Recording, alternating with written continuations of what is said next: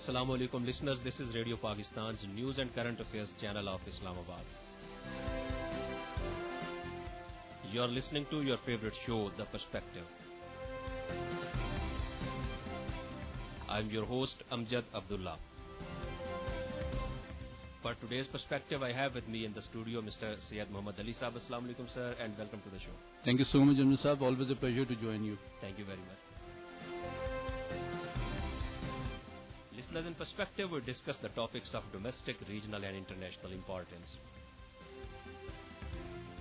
And today we have selected very significant developments of the day. The first topic for today's discussion in Perspective would be Israel pounds Gaza with air raids and shelling.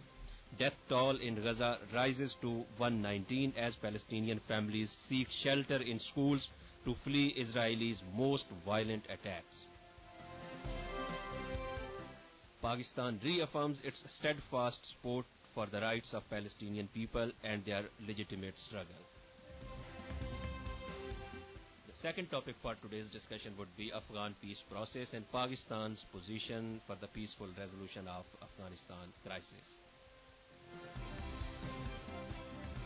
Listeners, the first topic is very critical. We are talking about this topic in past couple of days because it is a new development in a way, and the people in Palestine are suffering in the hands of Israeli forces, Israeli brutalities. We will be talking about the latest developments today, but as of now, it's time for a short break. After the break, we will continue our discussion. Keep listening to Radio Pakistan. Tubewell बंद कर ओए वो सारा पानी खेत से बाहर आ रहा है वो क्या हो गया तुझे वो किन सोचों में गुम है और बंद कर इसे जल्दी कर ओए सीधे देख दोस्त है तू अपना ओए हो क्या गया है तुझे ओ कभी तू आवाज नहीं सुनता कभी तू ट्यूबवेल नहीं बंद करता ओ किन सोचों में गुम रहता है ओ यार पहले तो ऐसा नहीं था तू ओ मुझे बता ओ क्या मसला है तुझे भाइयों तेरा मैं ओ यार असगर वो क्या बताऊं तुझे यार, मैं दोनों बेटियों की शादी सर पर है और पैसे कोई नहीं जेब में। वो सोचा था थोड़ी जमीन बेचकर बच्चियों को उनके घरों का कर दूंगा और बाकी जमीन बच्चों के नाम करा दूंगा, पर यार पटवार खाने के चक्कर काट काट के मेरी तो अड्डियां घिस गई हैं। पर जमीन का इंतकाल कराना मेरे जैसे अनपढ़ देहाती बंदे के लिए एक अजाब बन गया है यार। समझ नहीं आती यार, मैं करूं तो क्या करूं। ओए शीदे, मैं ना कल रेडियो पाकिस्तान सुन रहा था। ओए वो बता रहे थे कि हुकूमत ने हर इलाके के मुकर्ररा सरकारी दफ्तरों में पाकिस्तान सिटीजन पोर्टल के डैशबोर्ड बना दिए हैं। और तूने जाके बस अपना मसला बता, अपना शनाख्ती कार्ड नंबर दर्ज करा और तेरा मसला चुटकियों में हल हो जाएगा। और बल्कि तू ऐसा करी, तू जब जाए ना और मुझे साथ ले जाए और मैं खुद अपने भाई के साथ जाऊंगा। यार और मौला खुश रखे तुझे यार। वो क्या बात बता दी तूने असगर। बस यार, बस दुआ कर, अल्लाह इज्जत रख ले अपनी बेटियों की शादी इज्जत से हो जाए यार। जरूर होगी शीते, फिक्र न कर। वो वजीर आजम ने ये सहूलत दे के हम गरीबों के लिए बड़ी आसानी पैदा कर दी है। पाकिस्तान सिटीजन पोर्टल, अवाम की आवाज।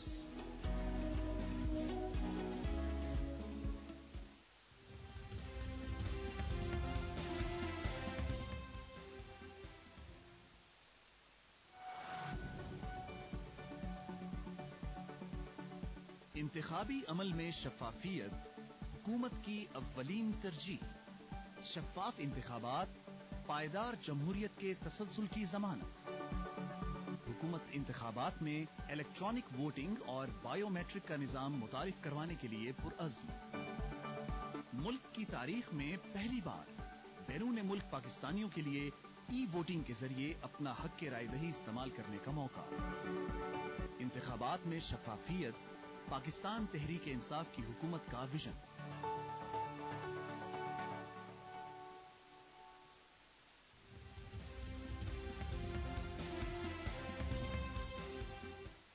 Welcome back, listeners. You are listening to your favorite show, The Perspective, and it is the second day of Eid. And on this day of Eid, we as a people of Pakistan should remember the sufferings of the people of Palestine and Kashmir. For that matter, we have selected our first topic for today's discussion. It's about Palestinian crisis. Israeli forces pound Gaza with air raids, shelling. Death toll in Gaza rises to 119 as Palestinian families seek shelter in schools to flee Israeli most violent attacks. Shasab, it is a new tragic incident. In fact, Palestinians are suffering in the hands of Israeli forces for more than 70 years now. They are struggling, they are fighting for their rights, their basic right, which is recognized by international law. But there is a criminal silence on the part of the major powers, and the regional actors are also not fulfilling somehow their responsibilities. What is the latest scenario, how things are unfolding in Palestine? And then we will talk about the other aspects and different dimensions of the crisis. Amjad, thank you so much. The situation in Palestine, Gaza Strip, is becoming more and more critical and grave with each passing hour. And that is why we have again chosen this as the main topic of our program. Because Pakistan is also very deeply concerned about it. And as you know, Pakistan's leadership, both the President of Pakistan as well as the Prime Minister of Pakistan, as well as our Foreign Minister, have expressed deep concern at the situation there, offered sympathy with the Palestinian people, condemned the Israeli aggression and use of force, and also reiterated our long-standing commitment and support for the rights of the Palestinian people. That's the Pakistan's stance and very unequivocal support towards this issue. And we have also leveraged our influence in different bilateral and multilateral diplomatic efforts through OIC, and also calling the Muslim leaders in Saudi Arabia, in Turkey, and Prime Minister has also spoken to the President of Palestine as well. Now let's try to understand the situation. We can look at the situation in four dimensions. There is a political aspect to it, there is a military aspect to it, there is a moral and humanitarian aspect to it, and then there is an international, institutional or legal aspect to it. So if we briefly review the situation from the political aspect, what is very conspicuous is the absence of major powers' timely and effective role in preventing violence, escalation control, and managing the crisis in order to preserve and maintain peace and security in the region. This is very unfortunate for a number of reasons. Secondly, when you look at them, and in the absence of the international community and particularly major powers' role, the use of force is escalating from the Israeli side in different dimensions. Not only till yesterday they were using mainly airstrikes from their F-15 and F-16 fighter bombers and bombing different government buildings of Hamas and other police organizations as well. Since last night, what they have done, they have also introduced the use of artillery barrages, and today they have also deployed their armored formations and Merkava tanks near the border and threatening a possibility of invading the Gaza Strip in case the Israeli leadership so desires. And you must have seen the statement, a very irresponsible statement from the Israeli leadership as well, that they do not seem very keen on ending the violence, and they think that this will probably go on for some time. The third is the humanitarian aspect, which is very important and tragic, because the targeting of the selection of target by the Israelis is not some military organization. They are targeting the buildings, the hospitals, the schools, the cars, and most of the casualties, as you can see, which have risen unfortunately to 119, are civilians. Out of them are absolutely are children. So they are not. They are just trying to. They are using a non-discriminatory use of force, which is unlawful. And that brings me to the last point, that the International Criminal Court needs to consider this.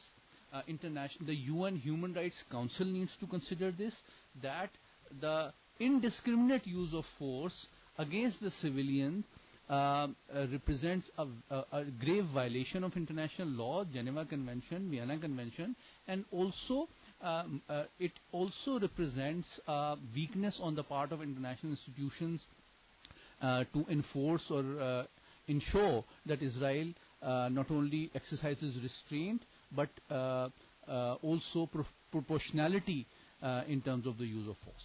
You're right, and you mentioned about International Criminal Court. The other day we witnessed a statement from International Prosecutor of International Criminal Court, who was of the opinion that International Criminal Court has some serious concerns over actions of the Israeli forces. So the question is that what practical initiative or step International Criminal Court as a body can take against Israel? What is the legal mechanism for the action or implementations of the decisions of the statement by the court? I think I'm not a legal expert, but my understanding is that if there are tangible evidences and if the jurisdiction of ICC is recognized by the relevant state, then this issue can be raised. But obviously for details we need to consult a legal expert on that. As long as the jurisdiction the jurisdiction is, if jurisdiction is established and it is recognized by the relevant state. But the question of violation of international law is settled. I mean, Israelis are violating the basic principles of international law. Absolutely, because if that is why the UN Security Council meeting is very important. Because if that happens, then this issue can be raised there and a Chapter 7 resolution can be moved. Shah, we have with us a very important person to discuss the latest developments in Palestine. The listeners, we are delighted to have on telephone line with us former Ambassador Saab, Mushtaq Ahmed Mer Saab. Assalamu alaikum, sir, and welcome to the show. Thank you very much. I'm here at your disposal. Sir, we wish you very happy Eid and we wish you very best for your health, sir. Sir, we are talking about Israel crisis, and we have seen that crisis is escalating, but there is no response as such on the part of major international actors. So what is the latest situation in Palestine, and how we can develop some regional and some extra regional response for the settlement of this crisis, sir? I think it will take a little bit time for the conflict to settle down. And this time the atrocities are massive, and the killing is in fact much beyond our expectation. These sort of incidents have taken place in the past also, but normally they are at a minuscule level, and some people come and interfere. But this time the American, I think they are not interested. They have adopted a new strategy that let the Palestinians and the Israelis settle their dispute themselves, because they have come to realize that despite efforts of last, I think, almost 20 years, they have not succeeded in implementing the Camp David Accord, and they have not come to some sort of understanding for a modus vivendi. They have been fighting, and there have been two reasons. One, of course, Israel, because Israel is very aggressive, and Israel has made their life miserable economically, politically, and they have not permitted them to emerge as a second state. They want them to keep it as a colony. And the second problem is that the Palestinians themselves are absolutely divided. Now, despite massive effort by the rest of the world, particularly the Islamic world, the Palestinians, particularly Gaza and West Bank, they have not got together their act in a unified way. They fight, and they fight again. And they try to undercut each other, and there are, of course, very good reasons, because Western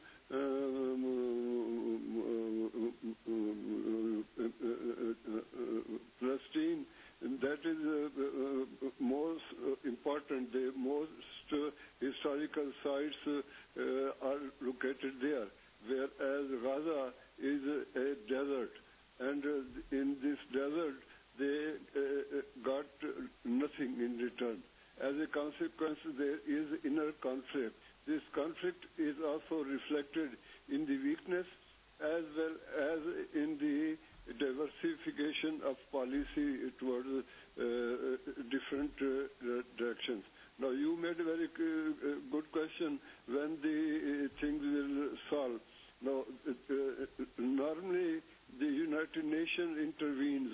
They come and whenever there is a conflict, small conflict or big conflict, particularly we have seen in Africa, Ethiopia and Chad and Central Africa and other places, whenever there is a territorial problem or when there is a regional problem or ethnic problem, the United Nations Security Council passes a resolution and they send some sort of commission to go and inquire. When I was ambassador in Kuwait, there was a number of delegation coming from UN to solve this Iraq problem. But in case of Palestine, we don't see any movement, because I think the Americans, in their hearts of heart, have decided to side with Israel and teach the Palestinian a lesson in a way that they become subjugated. Now, what is the solution? There are several solutions. One is that the Islamic world gets together, and because this is a Qibla Awwal, this is our worship place, we respect it tremendously. But the Islamic world will not get together to fight each other because of their internal. There are 17 countries which surround Israel, but they are not together. As a consequence, you have serious problem.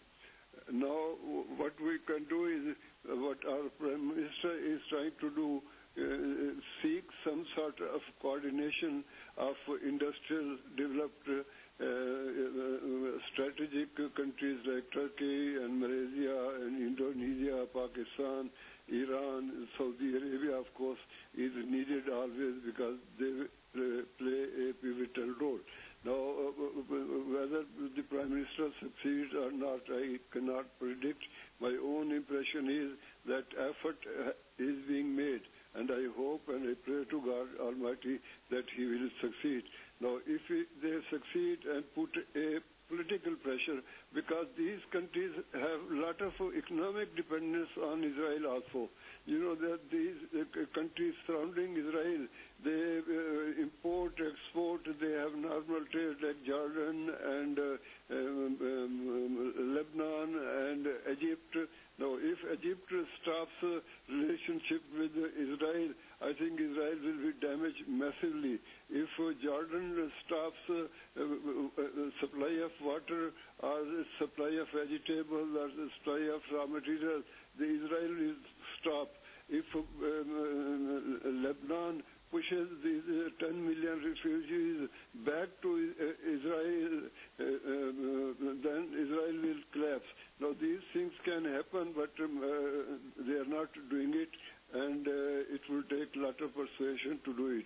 So I think, and I pray to God Almighty, and this is the wish of the civil society of Pakistan, that Prime Minister Imran Khan succeeds. He has a vision of having a peaceful solution of the problem, because he is a realist person. He knows that we are very far away. We cannot go and fight, because we have been hearing here and there people shouting in the TV that we should all go and march. No, we can't march. We can hardly march within our own country. How can we march to Israel and, put our forces here? So the Prime Minister is right. I think he will make attempt to have these 4 or 5 major Islamic countries get together and have a consolidated brief. And the brief would be to advise both these sides to come to some sort of terms for peace and have a way out for the people of Sahara, and people give some sort of advice to the Israelis not to use their technology. Technology has a limit. If they use too much of technology, then I think there will be massive revolution in the Islamic world, and the number we have is very, very high, and we can retort and we can respond.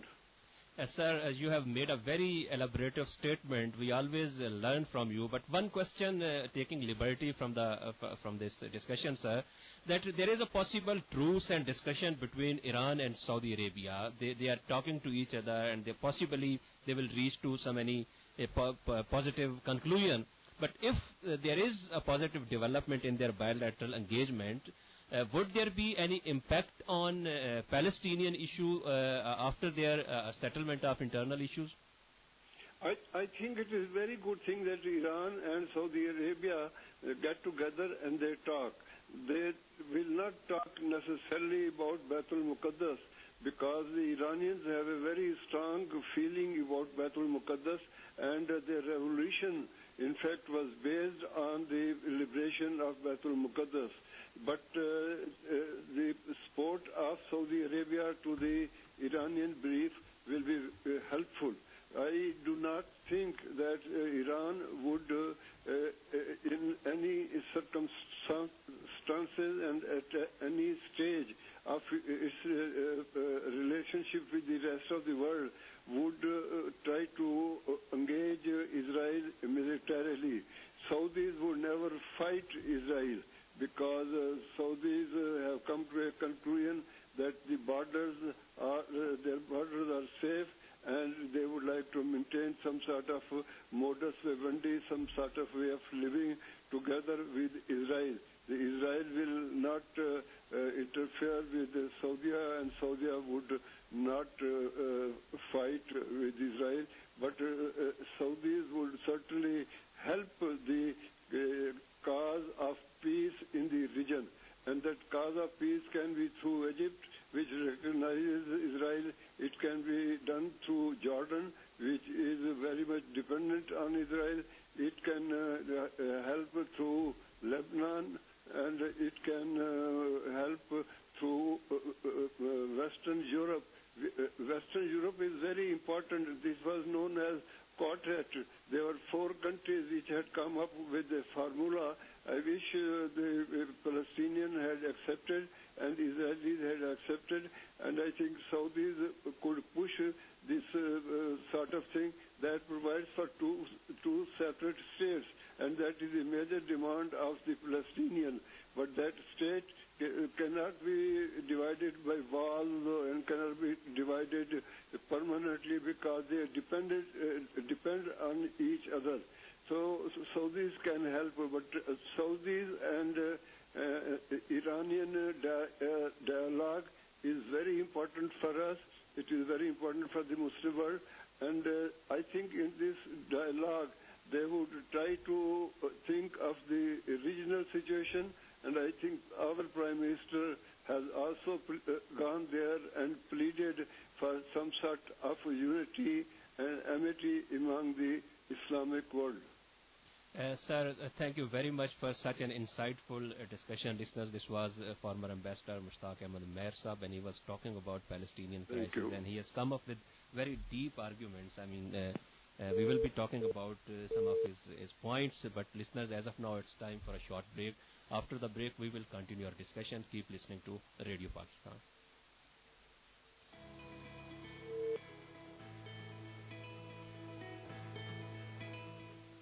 एहसास नए पाकिस्तान का गरीब दोस्त programme Falahi रियासत के क़याम की जानिब एक और संग मील।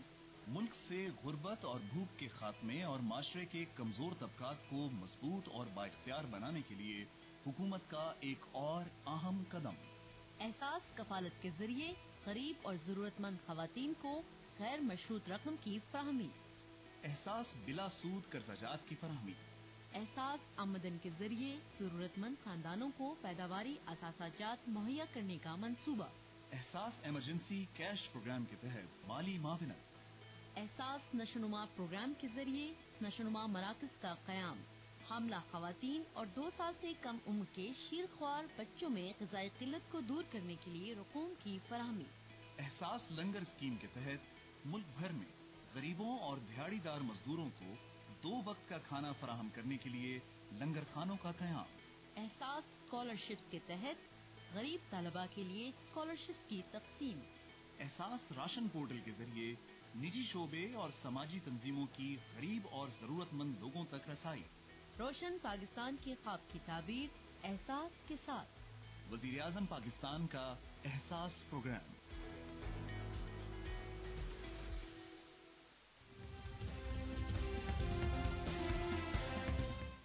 Welcome back, listeners. You're listening to your favorite show, The Perspective, and we are talking about the latest situation in Palestine. And we talked to former Ambassador Mushtaq Ahmed Mehr Sahab, and he made very pertinent points. One of the points was, which draw my attention, and I want your intervention on that point as well, that he was of the opinion that Israel should stop using advanced technology against the Palestinians.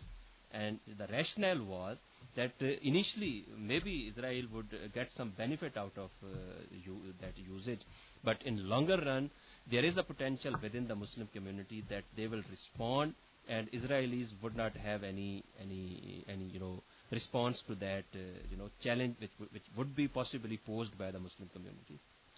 Thank you, sir. I think very insightful and deep analysis by Ambassador Meher.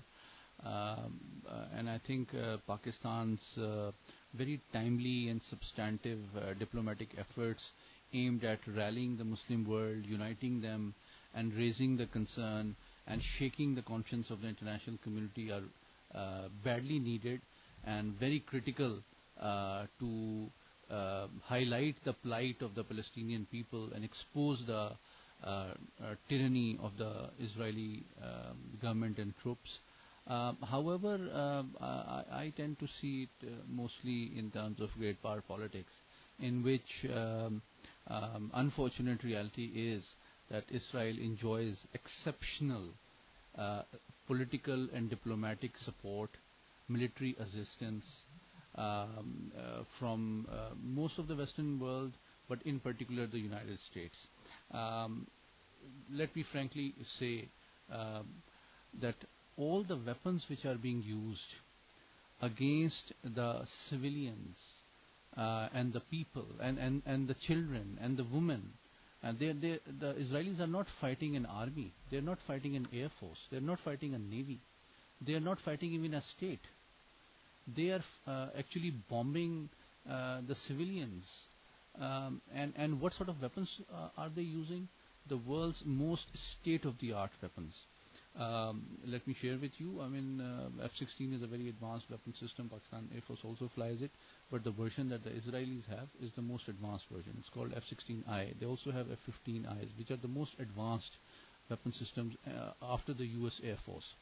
The bombs, the precision-guided munitions that they are using are worth $20,000 to $50,000 each. And the artillery pieces, the M109s, the M110s, which are right now being deployed to carry out an artillery barrage inside the civilians, they are all made in America. So the least what the international community can expect, that the weapons that have been sold to Israel should not be used against peaceful civilians. But in fact, there was a slight departure from earlier indifference by the U.S. Secretary of State Tony Blinken when he mentioned that The right of self-defense is also with the Palestinians also have a right to secure themselves. This was a slight improvement over the earlier very imbalanced stance that the U.S. State Department had taken, because obviously U.S. is also conscious of its support within the Muslim world from the Arab world, because the street sentiment also is considered. It's not just what the governments are saying. So in terms of technology, it is a reality that the Israelis have the latest weapons, and they have not been restrained by any international institutions, any major powers, any law to which could discourage them or dissuade them from use of force in a non-discriminatory manner against the civilians. And let me just relate it with the lack of commitment by Israel towards any international arms control and a treaty and arrangement as well, because that is my subject. If you look at any of the WMD proliferation issues, whether it is chemical weapons, whether it is biological weapons, whether it is nuclear weapons, the three core treaties are Non-Proliferation Treaty, the Biological and Weapon Toxin Convention, and the Chemical Weapons Convention. And Israel is the only state in this region, in the Middle East, which has not signed either of the three treaties. What does this mean?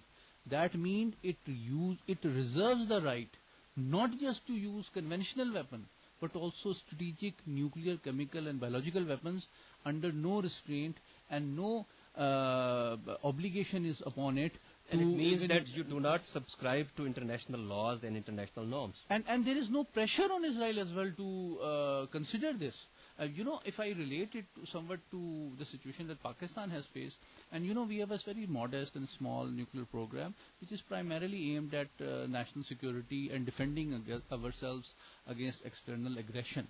And we have a doctrine of credible minimum deterrence that only aims at defending our country against external aggression. We have no extra regional ambitions. But we have faced so much sanctions and embargoes and international pressure that we should be restrained regarding the ranges, regarding the yield. We should be giving the commitment. We should consider FMCT. We should consider CTBT. There was so exceptional pressure on Pakistan to restrain its nuclear buildup. In case of Israel, there is a complete clean chit, that there is no expectation, there is no debate, in fact, in the international academic, think tank, policy circles, that Israel should be asked to sign chemical, biological or nuclear conventions. Well, the connected question is, maybe it is slightly irrelevant to the topic, but now the treatment of United States of America towards India, the way now they are treating American excessive support to India for nuclear supplier group and things like that, it also reflects their double standards, which we are talking about. Absolutely, and unfortunately, offensive realism perhaps is a useful framework to explain this, because whenever there is a country which becomes strategically relevant for the geopolitical interests in a particular region for a great power, the moral, legal, humanitarian considerations unfortunately take a back seat. And these countries are built up with excessive access to modern and cutting edge technology, armed with latest weapons, and any commitment regarding strategic restraint or commitment towards disarmament or arms control are obviated. And this seems to be the trend. Well, Shah, it leads to a paradoxical situation, I would say. There is a vulnerability in vulnerability paradox, and there is a security-insecurity paradox, because this arms race is never ending at the end of the day. So what is the solution, and what is the end game then? Well, it's a profound question, Abdul Sahab, but I think, unfortunately, the ironic lesson of history is power recognizes power. And weakness only invites aggression. And let me add exploitation or coercion in modern hybrid warfare context. So the less dependent you are on others, perhaps the more independent your policies are, the better you are at defending your sovereignty. And it's not just territorial sovereignty, whether it's legal sovereignty or political sovereignty, or even ideological sovereignty. Through that, and sovereignty to formulate your foreign policy. Absolutely. Well, listeners, it's a very interesting discussion yet again with Shah, but now it's time to move to the second topic of today's discussion, which is equally important. It's about the regional situation. We are talking about Afghanistan peace process, the peace process in Afghanistan and possible impacts after withdrawal of U.S. forces. Peace and stability in Afghanistan is in the interest of Pakistan.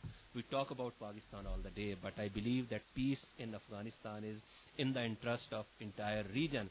And Pakistan is actually fighting the regional war. Before talking about this, second topic, but it's time to move to a short break, listeners. After the break, we will start the second topic after the break.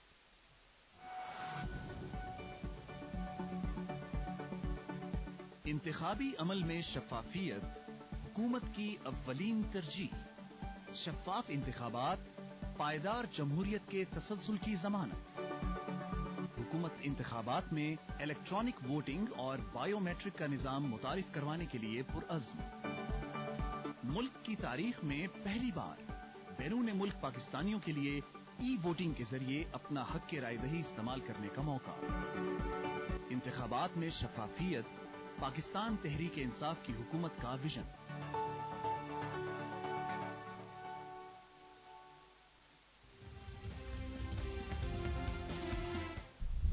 Welcome back, listeners. You are listening to your favorite show, The Perspective, and we are talking about the second topic of today's conversation, which is Afghanistan peace process. And Shah Sahab, we believe that Pakistan has made all-out effort for peace and stability in Afghanistan, because Pakistan is maybe the country which has suffered the most after Afghanistan because of this crisis and fiasco in Afghanistan.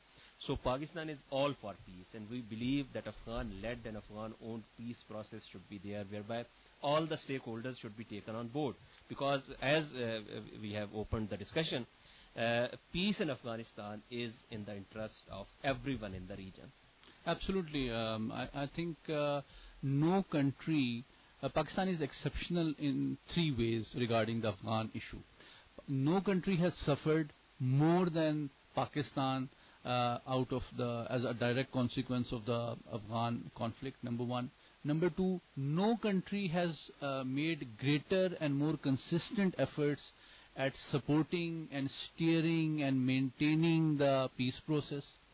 And number three, also, like we discussed yesterday, whenever the Afghan nation faced a conflict, no country has helped the Afghan nation with open arms by welcoming them more than the Pakistani nation. And maybe I have to connect another argument with that maybe Pakistan is the country which has suffered more criticism in international politics from the international community despite all these efforts. Absolutely. I think very well put. I really admire the way you have framed it, because these three exceptional contributions by Pakistan towards finding a diplomatic solution, towards accommodating the affected people of Afghanistan and giving them space within our own territory to secure themselves and save themselves from war, and also in terms of trying to help the people.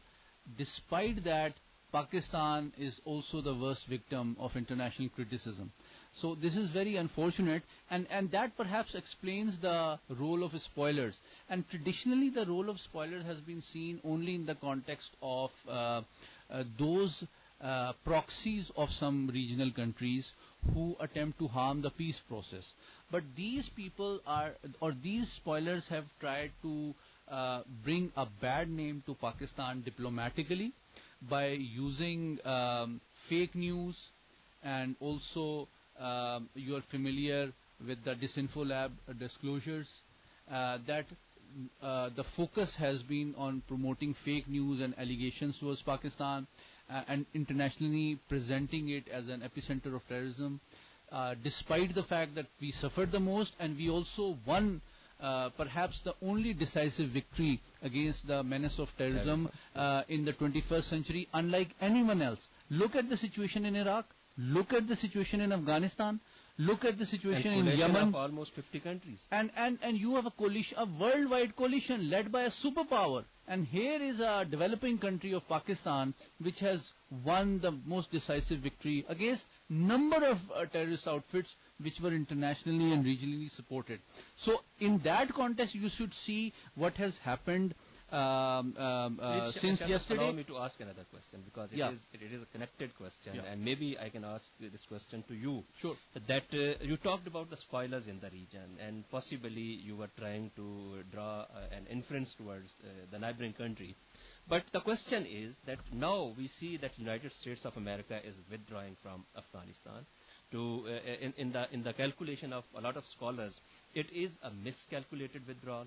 It is an untimely withdrawal. So do you see United States of America as a spoiler for that matter, or an agent of peace in Afghanistan? I think it's a very interesting question. And I will say that how this withdrawal happens and why it happens obviously deserves deeper reflection. And there are three ways in which we can try to answer that.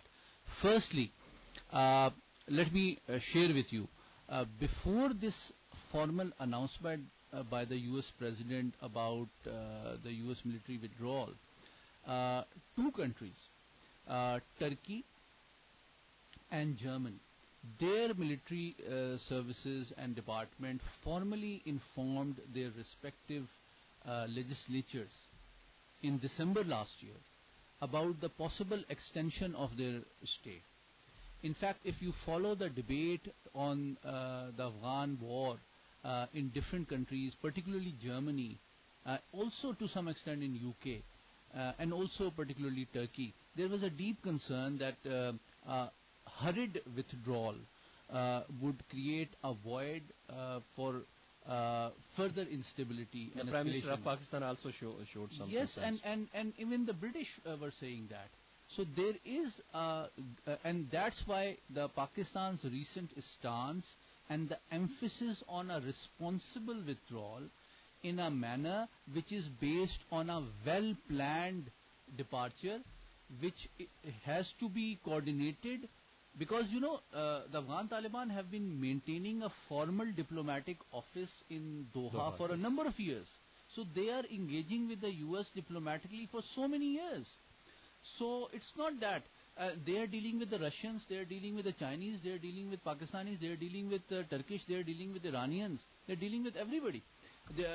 So basically, I think the Americans, when they are negotiating with the Afghan Taliban, they should also consider going beyond this announcement of withdrawal, but also coordinate it with the local stakeholders in a manner that there is no confusion and there is also a reduced risk of violence. Well, Shahzab, since we are talking about withdrawal, I mean, Americans has announced to withdraw on 11th of September. By 11th of September. By 11th yes, of September. The withdrawal has begun. Yes. So the question is that is there any miscalculation again on the date of withdrawal? Because to my understanding, and maybe it is beyond my comprehension, that why American administration went for 11th of September for that matter. So the question is that will not this strengthen the narrative building of Taliban, that they have actually pushed the Americans on the same date out of Afghanistan, the day they intervened in Afghanistan? Absolutely. I think there is a symbolism in this date for three reasons. Number one, the war that the U.S. formally started began on the same date 20 years ago. So, and the Doha Agreement was signed in February last year. And they had committed, after mutual negotiations, the final withdrawal date of 1st May. So what Mr. Biden, after due consideration and consultation with different stakeholders within the U.S., whether it's the intelligence community, whether it's the State Department, whether it's the Pentagon, and let me tell you, the U.S. military was against this hurried withdrawal. Yes. But there is also a personal angle to it, which is very interesting. I was reading in a recent book, and I don't know how many of our listeners know that President Biden's son was himself deployed in Iraq during the Iraq War, and at one point in time he had a heated discussion as a former vice president of the United States with the then President Obama, that I don't want to put my son in the harm's way just for some abstract democratic values or getting freedom of the woman. We need tangible objectives, because he was very conscious of the risk that putting American lives in danger, whether that was worth it or not. And that consideration that it is an unending war which is putting American lives in danger needed overarching reconsideration beyond any tactical or operational needs of the U.S. military. Now coming back to the more specific reason, I think this withdrawal is significant and it has already begun. Almost 20 flights are taking off from different bases of Afghanistan every day. The different bases are from in Helmand and other Nangarhar and other provinces are being handed over to the Afghan National Army every day, and they are being surrounded by Afghan Taliban. They are adhering to the commitment that they will not attack the Western forces, but they are attacking the Kabul administration. One last question. Whatever the reasons are, whatever the circumstances are, but Afghan people and the country needs peace and stability now. One last comment. Absolutely. I think perhaps one hopes that the Afghan nation and all the stakeholders have learned from history, because they are the ones who have suffered the most and they deserve to recover from their experience of war. But the most important requirement is that the international community has committed a lot of hard power in Afghanistan. They have not made any tangible, lasting commitment in terms of economic, socio-economic development of Afghanistan. That is very important because the war economy needs to be replaced with an economy which is like any other normal country, built on the solid foundations which provides hope, sustenance and a quality of life to the Afghan people, which allows the refugees to return home and lead a respectable, peaceful, normal lives. True that, Shasa. Very rightly put, listeners. This was all about today's perspective. In perspective, we talked about two significant developments of the day. First was about tragic events taking place in Palestine and the response of Pakistan and possible response of the regional and extra-regional countries. Then we talked about Afghanistan peace process, listeners. For today's perspective, studio engineer was Adil Iftikhar, producer was Wasim Ahmed, and executive producer was Muhammad Tariq Chaudhry. Allow your host Amjad Abdullah to sign off from the studio. In a short while, you will be listening to 7 p.m. news. Allah Nigeban. Allah Hafiz.